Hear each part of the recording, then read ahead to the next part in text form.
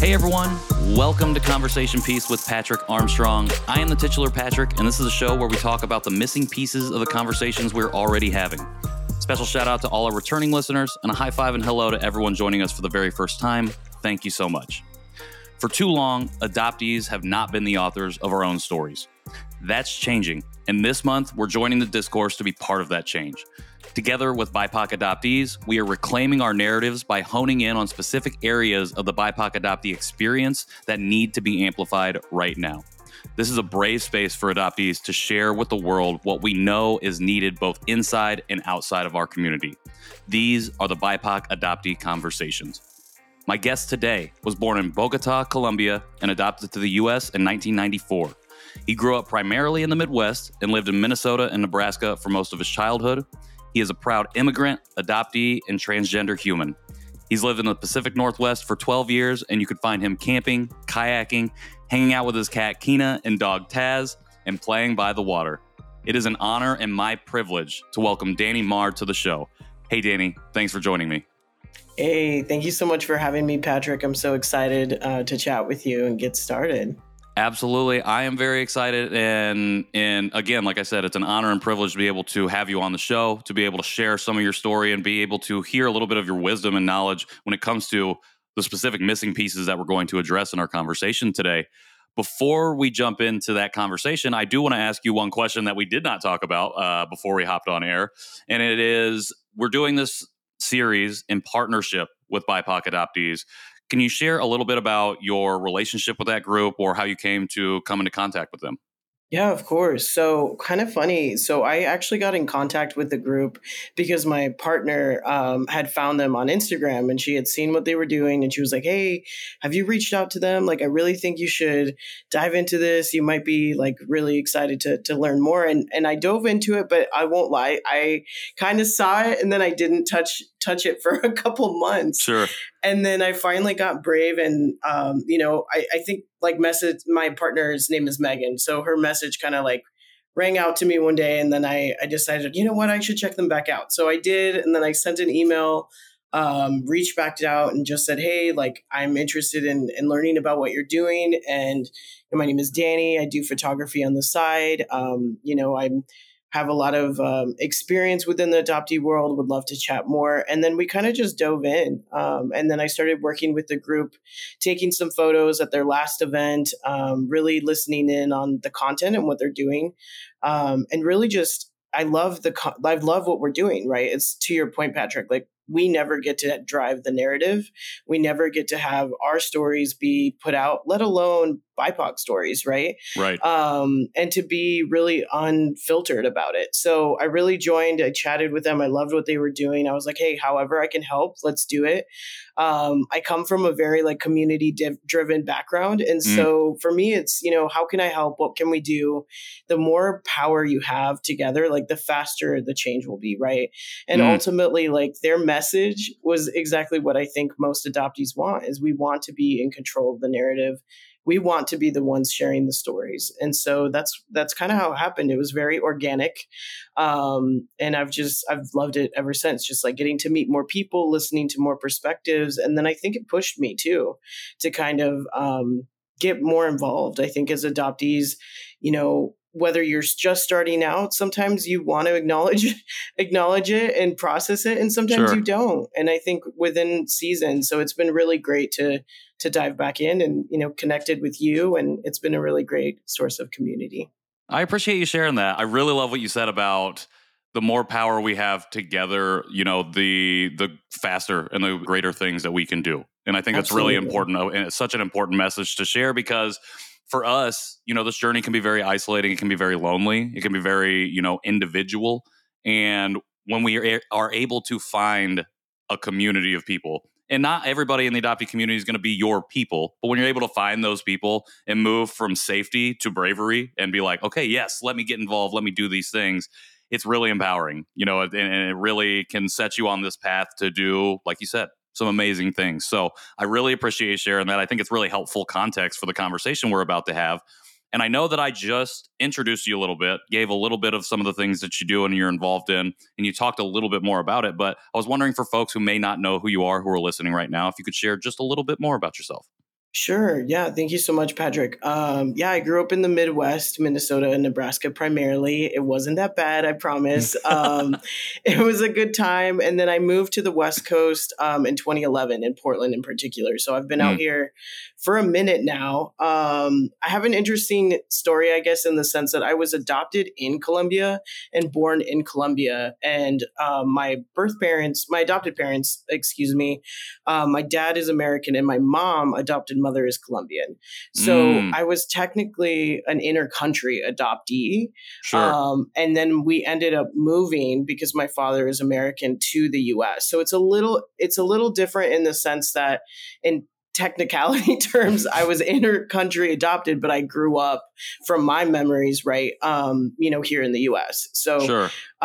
that's a little bit about me and my background. I, was able to find my family and reunite with them in 2018, but it took like 8 years of searching.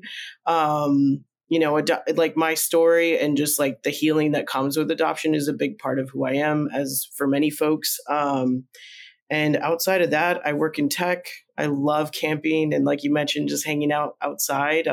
Big basketball fan as well. Ooh. Yeah, a Blazer fan right now. It's a little touchy. It's a little hard to be a Blazer fan right Oh, now. wow. We are going to have some conversations about this off air. Yes. Yeah, Damian Lillard, don't go. But no, I love basketball, and yeah, you could just catch me kind of overall community guy, do photography on the side as well too.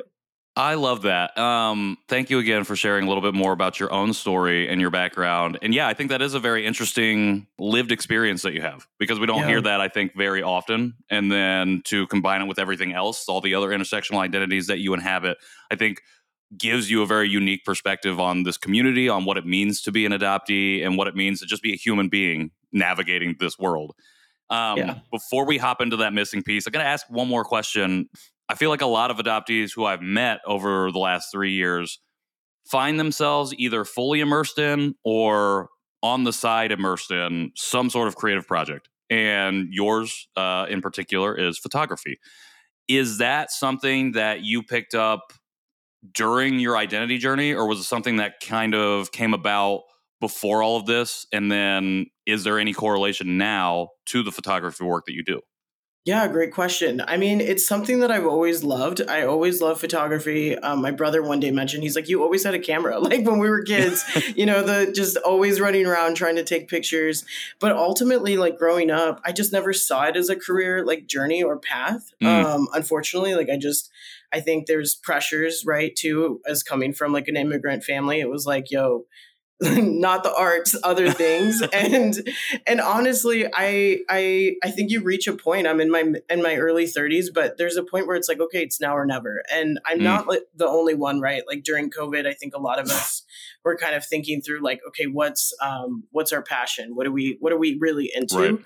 And I realized, okay, this is something I've always loved and I'm ready to do it now. But I think the reason, and I love that you asked this, the reason it came up too is because once I finally reunited with my family, I had space to like choose what I wanted to do or to even Mm, think about what I wanted to do, right?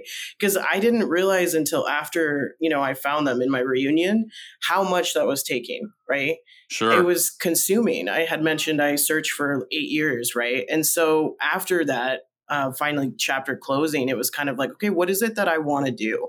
What do I like doing? And I think through COVID, during that time was when I created the logo. I hung out with my cousin. We made it and created it, and then really I just started diving into it. Where it was like, this is a passion of mine. This is something that I enjoy, and I think in anything, right, even what you're doing, like creatively, it's like we don't lose anything by just doing it, right? Like we Right. have to take the chance. If we don't take the chance, we never know, right? A And hundred you're percent.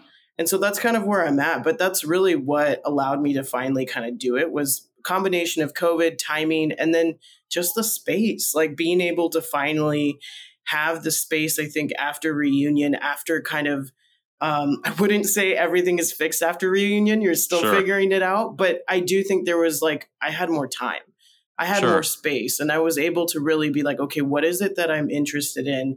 What is in the back of your head that you've been ignoring, right? And that was it for me, where it was like creatively, Mm. I had been wanting to do it, like I mentioned, as a kid, but I had always never done it. I didn't, and then so far it's been going well, lots of fun projects, and yeah, I've really enjoyed kind of just connecting. And that is a goal of mine, is to be able to capture whether it's adoptees, their story, and also to like reunions, right? Or, one thing that is a touchy subject, but if you do foster, if you do adopt, right? But particularly if you're fostering and then you adopt, you're not able to take photos during that time at all. And so a big passion of mine is like, okay, hey, if someone wants to do those things and, take photos, family portraits, or finally be able to express themselves in that way, that is something that I want to be a part of. Or community groups like the BIPOC adoptee group. If you want an adoptee to come through and like take photos of your interactions or projects you're doing, I love to be a part of that, because I do think that it helps, right, to have someone that either identifies in some way of what you're doing and allows for that safer space. And again, to what you're talking about, like it allows us to control that narrative a little bit more, to know like, okay, that's an adoptee who also understands it to some component, right? Because I do think that's the beauty and the tragedy, but the more the beauty is that like adoptees across the board, like there is an understanding, even if it's a little bit, where we all kind of get it. Thank you so much for sharing that. I think that's really beautiful and lovely. The purpose behind why you do the things that you do from a photography perspective. I think that's incredible, especially when you talk about, if you do foster or if you do adopt, or whether you're an adoptee or not. I think that's really incredible, because there are, like you said, it's a touchy subject, especially within our community. And the fact that you open up this space for them and you give them the space to be like, I will capture these moments for you, and because you can understand it to a certain degree, I think is incredible. And I think that's an amazing thing that you're doing.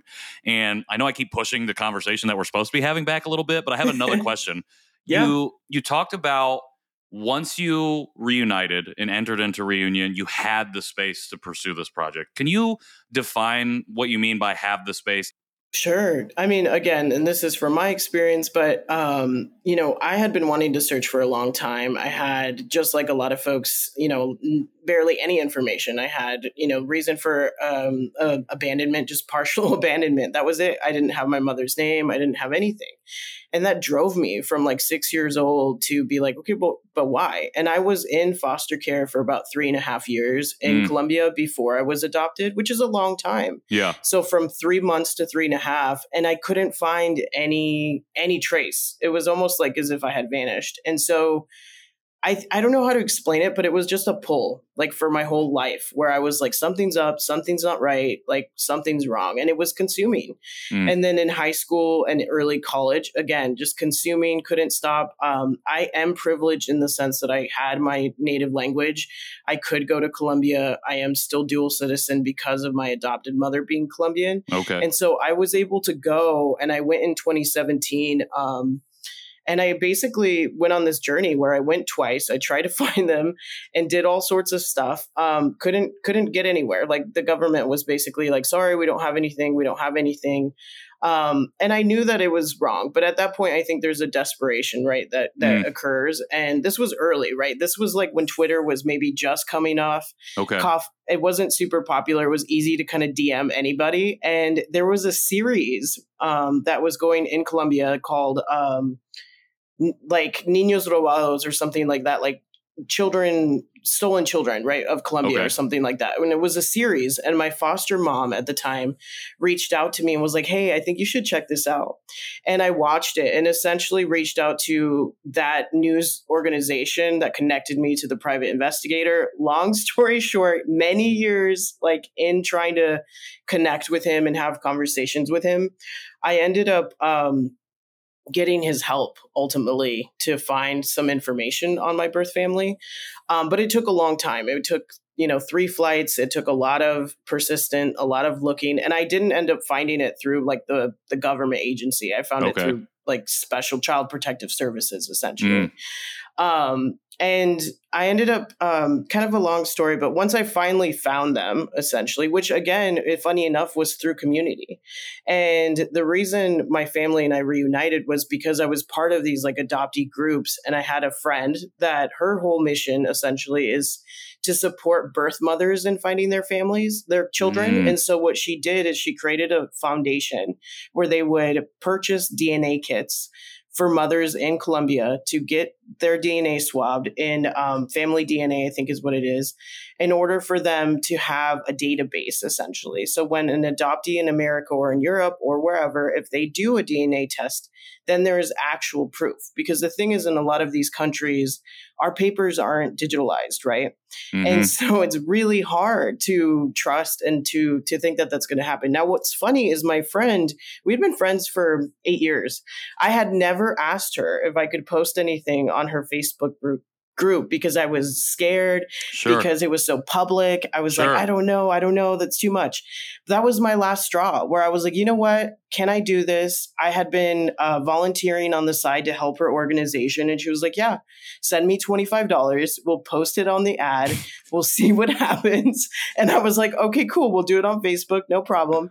Well, I did it. And then nothing happened for like 3 to 4 months. I didn't hear anything. I had hundreds of thousands of comments, tons of views, nothing. And at that point, I was like, this is done. I'm over. It's done. Like, no way am I ever going to find them. And I was 27 at the time. And I remember, like, no joke, I was on the subway going to a Blazers game. And I was so frustrated because I was like 100,000 views, tons of stuff, nothing. I'm done. Like, I was like, I can't keep doing this, you know? And my adopted mom and I were on the phone and she was like, I think you should just stop. Like, you know, she was like telling me all this stuff. And I got so hurt that I was like, this is mean. Like, it was just such a thing. But then I thought to myself, like, maybe she's right. Like, maybe I should stop searching. Maybe I should have the opportunity to like think about other things. Right. But that evening, Patrick, like on everything, I came home to deactivate that account and I had a message waiting from my niece and a cousin saying, hey, we know who your parents are. We know who your family is. And it was crazy. Like, it was unreal. And then within 48 hours, my life changed. I was able to really confirm that it was them. My cousin in Colombia my adopted cousin in Colombia was able to interview them and really vet them out for me because that was just something I couldn't do. And I was able to find them. And, you know, fast forward a few months, I met my mom. And I remember that moment when I was with my ex-fiance at the time and we were sitting in this like mall, essentially. And we interacted, but I could physically feel a weight get off my body when I finally was able to tell her, like, I'm okay. Damn. Like, it's okay. And, you know, for me, my story is similar to a lot of folks. I was removed from my house from Child Protective Services. My mother couldn't read. She can't write. She's very, very poor. And I was very sick. So she thought she was going to get me back, which is why it took so long for me to find her, because she had never actually signed her rights away. Right. But I had other siblings. And so ultimately what happened was they threatened her and they're like, hey, if you don't sign this, we'll take the other 4, you know? And so she had no option. But in that interaction, I remember her being like, I'm so sorry. And I was like, it's okay. Like, you know, I forgive you. It's okay. Like, you saved my life. But it felt like a rock, or the weight that I had been holding this entire time finally was gone. And then I could, you know, after some healing, but Patrick, I was able to be like, what do I like now? Like, what can I do with my life? Where does my passion come from? And I do think, like, you know, everybody's story is different, but I do think it allowed me to finally be able to kind of like think about myself in a way. Cause I think I really was just feeling that weight between her of like, something was wrong. I had to meet her. I had to tell her, and it worked out. But it was a big journey. But I think I finally realized too, even in self-reflection, right? From like, I felt it at 6, right? That something was wrong. Cause I remember being like, what does partial abandonment mean? Like, how does that happen? Like, you know, that doesn't exist. And then from, you know, like from 6 until 27, right? Just like the consumption of, like, if you think about a normal trajectory, right? During those early 20s, that's where you're trying to experience like what am I into? What do I Right. like? All those things. And I really wasn't. I was really like just trying to figure this one piece out. Damn, Danny, thank you so much for sharing that. You're And welcome. I'm like, I don't know, I'm processing so much, having just recently started a birth search myself when I was Yeah. in Korea recently, and thinking about all this, like and really resonating with that weight leaving. Like I'm not in reunion, and I doubt I ever will be. But just thinking about, I had a similar feeling when I reached this period of self acceptance that I find myself in about a year and a half ago now. And I literally, in that moment, felt this this weight leave my body. And it was like, Yeah. oh, damn, I know who I am now. I'm like, I love this person, and I give the grace to this person, and all of these things that would unlock this part of myself that would allow me to finally move forward instead of moving laterally all the time. Like actually take tangible steps in a direction that would allow me to do the things and pursue the things that I wanted to do, to have space for that. I can really resonate with that weight leaving and being able to finally pursue those things. But then everything else that you had going on with your reunion, and I feel like you gave us the Cliff Notes version of it. I'm just like, okay, I have so many questions about all of that, and I realize this is not what we came here to talk about. But I am just, thank you so much for sharing that. I think it's truly remarkable to hear your story. I've heard a lot of reunion stories, and no single one is the same. And I think Yeah. the journey, the story, the experience that you just shared with us is really, really powerful, and I appreciate that. I'm going to have you back on the show so we can talk more about that in the future. 2. Because yes, a part 2, absolutely. Okay, let's get into why I have you here in the first place. And again, I just want to really quickly before that, thank you so much for sharing that again. What I've learned in podcasting, it's a privilege when anybody tells you anything about their life. And the fact that you just shared that with me and with this audience here really, really means a lot to me. And it's not something that I take lightly. And the fact that that's not even what we're here to talk about makes it means a lot. So thank you for sharing that. But what we are here to talk about is the missing piece around what it means to be a BIPOC adoptee, what it means to experience and have that lived experience. So from your perspective, Danny, what do you think is missing from that conversation right now that we need to be focusing on? Thanks, Patrick. I mean, a couple of things. I think what you just shared too is part of that missing experience too. I think both of our experiences of you like removing that weight, right, Sure. from your own experience of not being in reunion, and then for mine of like being in reunion and also feeling that weight. I also think that's something that we don't really talk about and is currently being missed out on, right? That it can happen either way. Because I think when you're first starting out, we think that weight isn't going to come away unless we meet our family, right? Right. But you're proof that that's not true. So I think that's part of it, of the conversation. And then the other part is continuing to uplift like trans, queer, LGBT plus adoptees who have multiple intersections, right, within their journey, particularly in reunion and self-discovery that just aren't really represented or heard. I'm very privileged that my adopted brother is also gay. And so it was also like, it's been a very beautiful, a little comical, but very grateful to have that support because we've both been able to, through our separate journeys, but be able to look at each other to learn like, okay, how does this work? Or how are you navigating these spaces? And then for me, you know, what was interesting is like, I ended up transitioning, I believe like maybe 3 months before I met my family, my biological family. And so that was also new, where I remember feeling this pressure of like, oh crap, because something that we don't talk about, right, is in reunion, I had to come out to my birth family.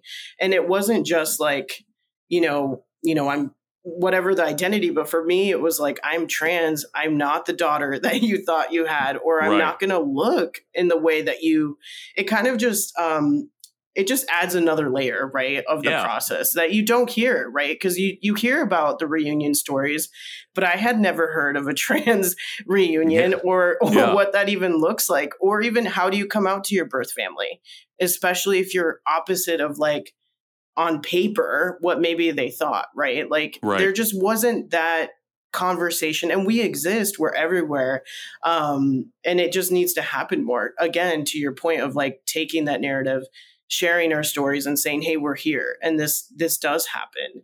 And I think for me, I did this coming out and doing all these things, but I didn't realize the impact that it would have. And my brother, he had told me basically how touched he was to see that I was doing that. Like one day he was like, wow, you came out to them and they loved you and they accepted you and you're still continuing to do that.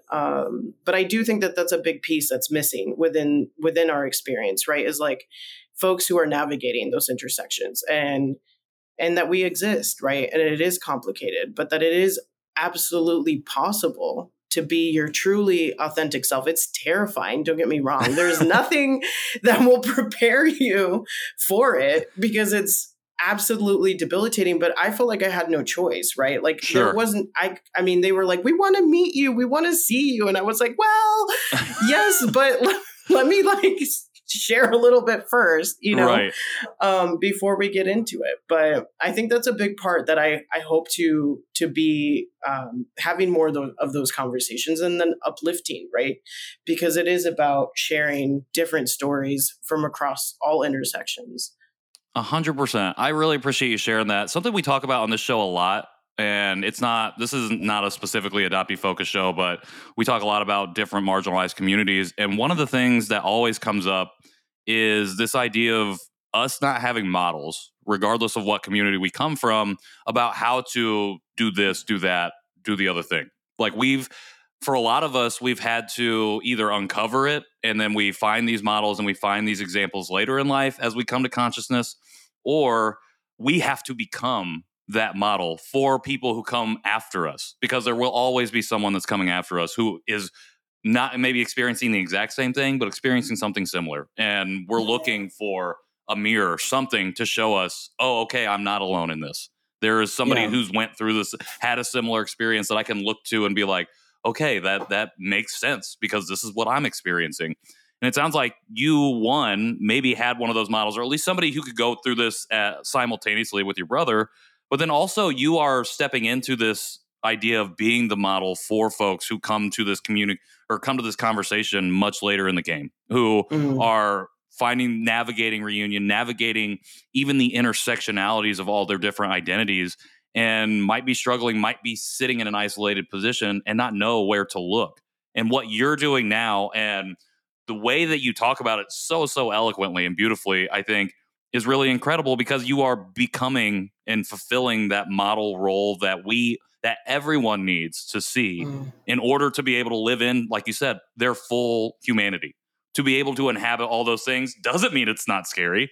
Doesn't mean it's not, like you even said, debilitating in ways that can make you feel like I can't leave the house today or I can't talk to anybody today because I got to be dealing with this.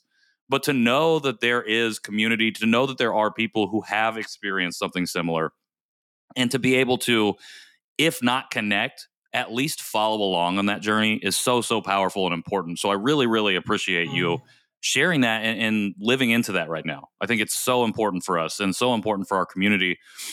And the other thing is intersectionality. Like when I first came in this community, it felt like, okay, you're Korean and you're adopted and like you can only, like that's as much as we can get into. Like you can only get into those two things.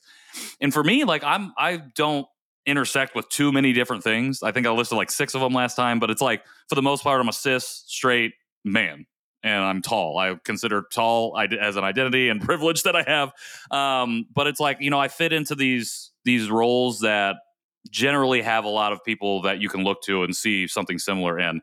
And when we look at our communities, like there are so many other intersections that somebody can inhabit, whether it be queer, transgender, being part of the LGBTQ community, neuroability, disability, whatever it might be.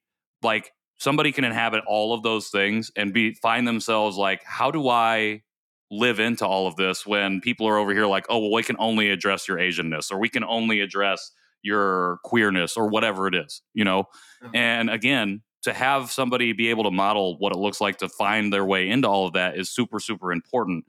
And so how do we as an adoptee community make sure that we are addressing our trans, queer, LGBTQ community members and making sure that they're not feeling like, oh, this part of my identity is not important because I'm an adoptee and I have to figure that out. That's a great question. I mean, I think it's with anything, right? It's passing the mic. It's if allowing the space to have someone challenge your perspective, to share a different story, and then to be flexible enough to hear it, right? Because I think that's part of it, is like the only way that we're going to allow for folks to take up that space, or to your point, to have more of those models, is to share, is to network, is to, I mean, even just me being on this show, right? Like, I reached out to the BIPOC adoptees. They're connected with you. They reached out to me and were like, hey, maybe this would be helpful. And that's how change happens within community, where it's like you're just keeping your ears open, and you're being in touch with your network. Like, I think too, like, thinking, how can I, I think the world would be a lot better place if we just think, how can I help someone out? Or like, what can I do to adjust, to help them on their journey? I think that's the biggest spot, is just allowing folks the opportunity, and then to challenge yourself. If you're in a leadership position, really sit with it and think about it. Like, look at whatever it is you're doing. Am I using my platform to the best of my abilities? Can I, bring in another perspective? I think the best conversations are when you are talking to someone that's going to challenge you, right? And that is going to show you differently. And, and I think you're right that a lot of us that are in these positions, I didn't want to be the leader or the pioneer or whatever, like, absolutely not. But at the same time, it's like, I didn't have an option. And then I was really grateful for my allies. I had, at the time, a partner that was not adopted, but she was the reason why, really, I was able to find them. Like, the same night that I had the message, she was like, yo, I'm driving from Seattle to Portland. I'm going to be there. It's going to be okay. We'll figure it out. And then I had another non-adoptee friend that she had no idea what this experience was like. But when I got to talk to my mom on the phone for the first time, she was sitting right next to me. And she was like, yo, I got you. I have no idea what's about to be said, because she didn't speak Spanish, but she was going to be there, And I think, like, that's also important, of like, I think we get, especially right now in the culture that we're in, right? It's this idea that you have to know everything, that you can't mess up, but it's not true. Like, sometimes the simplest thing you can do is just being there and being open to hear and listen, and to really follow through with that. And I think if we just do those things, we'll really be able to help within our community too. I love that. That's the soundbite right there. Sometimes the simplest thing that you can do is just be there. Like, and I think we lose that sometimes, because, again, this journey's so individual sometimes, and it feels like sometimes you can't show up for anybody else other than yourself. And at the same time, we also, like, as we come to consciousness and become part of this larger community, we have to realize too that we are part of that bigger, broader fabric. And that at the end of the day, if we can show up for ourselves, we can absolutely show up for somebody else in the community. And it doesn't have to be, I'm here to fix you. I'm here to give you the answer on how to navigate this because, I went through something similar. It's simply, I'm here. Whatever you need, like, if you just need somebody to talk to, I will not say a single word. Like, just lay it on me. And I think that is so important to hear, particularly for our community, but also for folks outside of our community. And I really like that you brought up the two examples of your friends and your partner who were not adopted, who came and gave themselves up to be in community with you as you navigated this journey. What advice would you have, or what would you say to folks outside of our community, like those two people, do they need to do to make sure they're also addressing specifically the trans, queer, and LGBTQ community members of the adoptee community? Yeah, great question. I mean, I think it's just allowing yourself to if you have someone in your life that fits that, be supportive, ask the questions. Like, even just, how can I help, makes such a difference. And just telling someone, I'm here for you. I think sometimes, especially in those moments, like, you do just need someone to be there for you, and to know that, like, they might not have the answers, but just being there. I know it sounds really simple, but I think it really does go a long way, because we're all busy and we all have stuff. But really, ultimately, like, if you just tell someone that you're there and you see them, or like they're going through whatever it is, like, it really does make such a big difference. And I think when I think back on that time, and even since then, right, like since reunion, since things come up, like the dynamics of that, it's just been people that are willing to listen and people that are willing to like just hear you out and share their perspective. And that makes such a huge difference. It really does, especially for this particular conversation and this particular piece that we're addressing here. I do think it is all the same kind of advice at the moment. Like, we just have to be willing to listen. We have to be willing to sit and listen to understand, not to respond. Listen to, and even at the end of the day, like, we can never fully understand anybody else's experience because it's not ours. Like, I don't live in your brain or your body. I can't understand that fully. But what I can do is sit, build empathy, and also can resonate with certain ideas and aspects of your story that are similar to mine, like that weight that we lost. Not in the same way at all, but Yeah. it allowed us to live more fully into who we are. And if we can find ways to sit with each other and reach those points of commonality, then we can move in solidarity together and take 2 steps forward and only 1 step back, as opposed to the illusion of progress of 1 step forward, 2 steps back. And also do your own research, do your own advocacy, like find your own support group too. I think, that does make a huge difference. And it means a lot to us. When I have partners that are like, I'm going to look into this. How can I best support you? Even my partner reaching out about the BIPOC adoptees, like that's scary too, as a non-adoptee, to be like, hey, I found this resource. I don't know. But those types of things really do make a difference, and I think just not being afraid to take your own time to do the researches for yourself, to like help yourself first. But then also if there are things that you think might be helpful to share with a loved one in your life that's impacted by adoptee or being trans, LGBT plus, all the intersectionalities, it does make a difference. Because I think they both go hand in hand. You have to do some self-work, but then you also have to be open to just listen and just being there, and we'll figure it out. I mean, that's really what it is. Like anything I've ever dealt with, I had no idea what I was doing or how I was going to get through it. But it was like, all I'm going to do is take 1 step forward and, figure it out. And if we take a couple back, it's okay, because I have people that will help me or carry me through.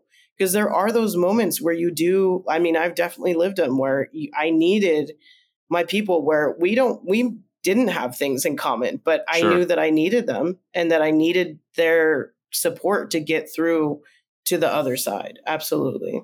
That is incredible advice. I love that. Thank you for bringing that up and naming that 100%. And you've talked a little bit about it at the top of this interview. We've talked a little bit more about it just now. But how have you went about engaging and building community with other adoptees? And do you have like one piece of advice that you could give, maybe separate from what the advice that you literally just gave, to other adoptees who might be just on the cusp of trying to find their people or find the community that they can maybe take with them out of this conversation to start that journey for themselves? Yeah, for sure. For me, it's always been through, like social media and then networking. I think when I first started searching, there was a Facebook group that was tied to just Colombian adoptees. And then from there, I met some folks within the Oregon community.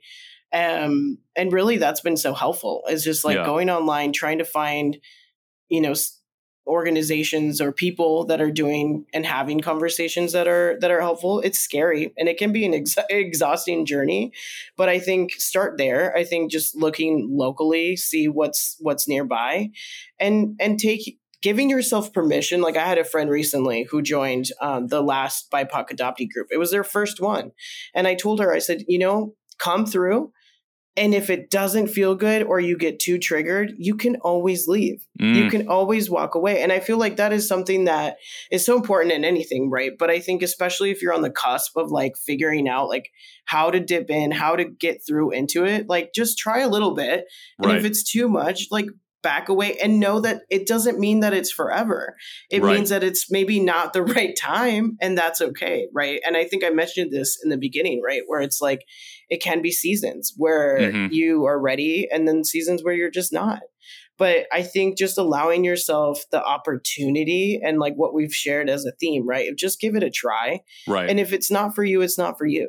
And if you walk in and the first 5 minutes are impactful, or just even seeing someone else that looks like you, right? And that like has gone through that same experience, that in itself might be enough for today, for the moment. But I think just allowing yourself the ability and the grace to tap out if you can't is so important in this work. Like, it really, I mean, it is healing, but it is hard stuff. It is hard to get through. I think that would be my biggest advice there. That is excellent, excellent advice, and something that I've been sharing with adoptees recently because I went to these two really big conferences, and it can feel like when you enter into community and you go to these events, like you have to go to every session, that you have to make friends with all the people there, that you have to do all of these things. And at the end of the day, you're exactly right. If it's like, I'm not comfortable in this space yet, or this is not for me at the moment, it's okay to step away. And that doesn't detract at all from you as a person, as what you want to do as an adoptee. Like, if you're not ready to do that, that's totally okay. But the fact that you gave yourself the opportunity, gave yourself grace and permission to step into the space, even for 5 minutes, even for 10 minutes, whatever it might be, that's already making tangible progress for yourself. So you have literally come in here and in 42 minutes dropped so much knowledge, taught not only myself, but I feel like everybody listening to this episode, everybody who's going to be listening to this in the future, watching it on YouTube, wherever it might be that they might be accessing this. You just gave us an incredible education in what you can do in 40 short minutes. That takes a lot of labor, emotionally, mentally, physically, everything to come in and share not only your own story, but to drop nuggets of wisdom and advice for people. And I really, really appreciate it. Who are you learning from right now? Who do you find wisdom and inspiration from in your community, around you, wherever it might be? Thanks, Patrick, for the kind words. Really appreciate it. I mean, for me, it's always back to community. It's, I have a good friend named Astrid who runs Adoptee Mosaic. I'm not sure if you're familiar, but she's amazing. And we've been friends for a really long time. And she's been someone that has continued to put out work and sessions that I think honestly touch on everything we shared today, whether it's adoptee centered focus, but also she does work for parents that are looking to adopt and really gets in there to be like, are you fit for this? And really is like having those hard conversations.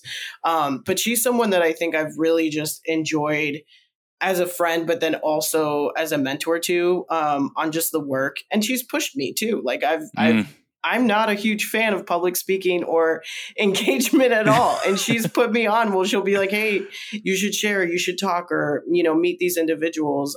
That's a huge one that I would definitely drop through is Adoption Mosaic. They're local to Oregon, but they do a lot of different things, even for partners. She's done, podcasts and shows for partners of adoptees, and that's been really helpful.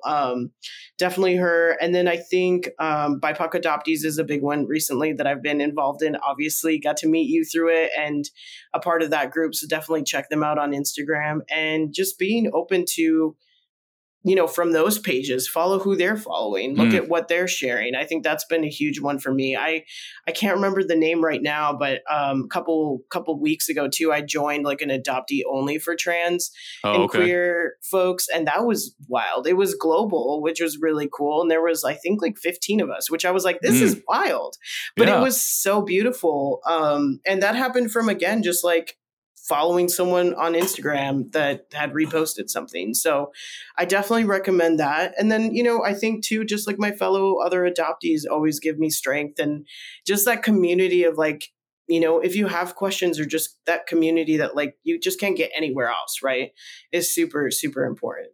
I love that. BIPOC adoptees, obviously, this is why we're doing this whole series and having this conversation right now. But Astrid and Adoption Mosaic, love them. Like, this show exists and my other show exists and any adoptee work exists because of folks like her who have been doing it for literally over 2 decades.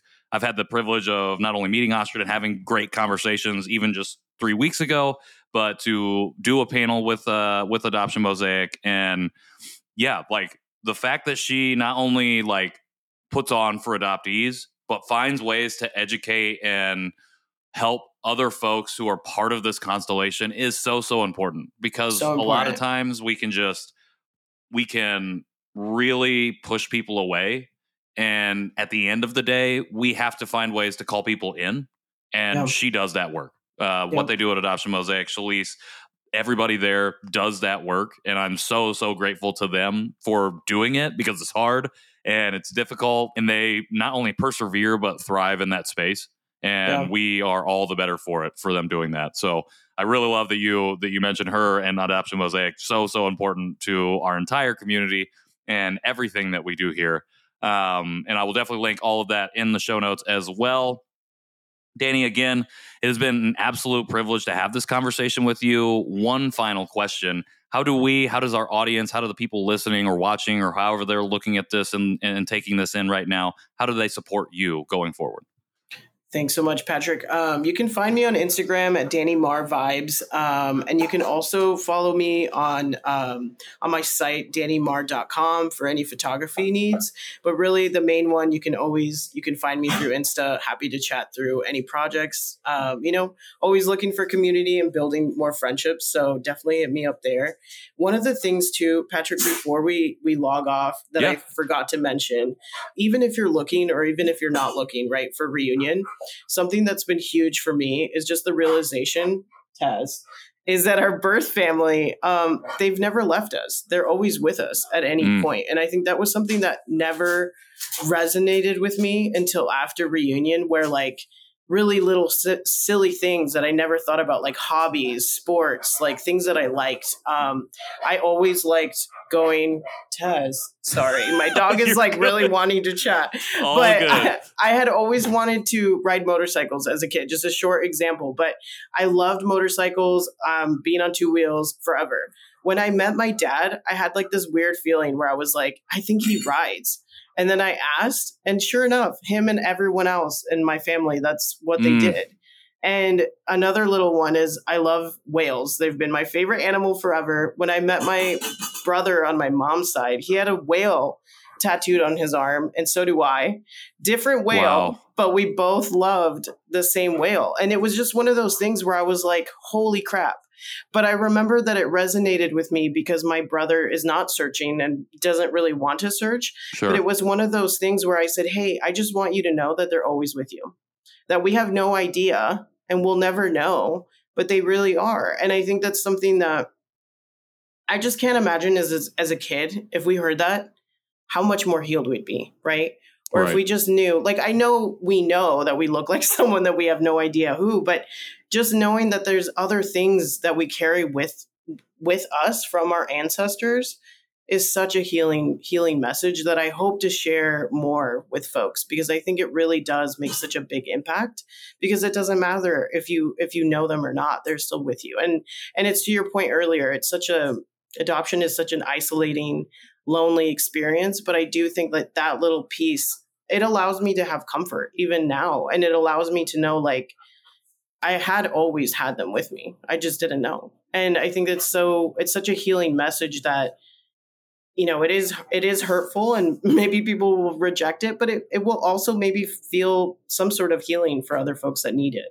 So that was just something that I wanted to end with, that I just think it is really important to just know as adoptees. Yeah, I appreciate you sharing that. I think it's a perfect way to close our conversation. Danni, again, thank you so much for sharing way more than I think I was expecting you to come on and share, because you just have a really unique story and a really unique lived experience. And I just really, really appreciate you giving me the privilege of being able to share some of that with our audience here and with the world. And I'm just really, really grateful to now know you and to know about the work that you're doing and the way that you build community and the things that you're sharing with other adoptees specifically who might be coming into their own, looking for ways, looking for community, looking for resonation with other folks who have a similar lived experience. And it means a lot to be able to sit down and have this conversation. So thank you so much. Thank you so much, Patrick. Really appreciate you and the work you're doing and allowing us to share our story. What you're doing is also really great, so keep it up. And I'm really excited to get to know you too. And you have a friend now, so it's always fun to meet more folks. But really appreciate you having me on. Absolutely. Love it. I'm really excited to be able to meet you in person, really excited to continue to have conversations with you and to just learn more from you as well. So For everybody else listening, you can find the links to everything that Danni is doing and to connect with Danni online in the show notes here. You can also find us on Instagram at Conversation Podpiece. If you do feel so inclined to leave a rating or review on whatever player or thing that you're listening or watching this on right now, we would greatly appreciate it. And if you are interested in supporting the show in the future in any way, feel free to hop in our DMs or visit our website, conversationpiecePod.com. Until next time, I'm Patrick Armstrong, and this has been Conversation Piece. Thanks, Danni.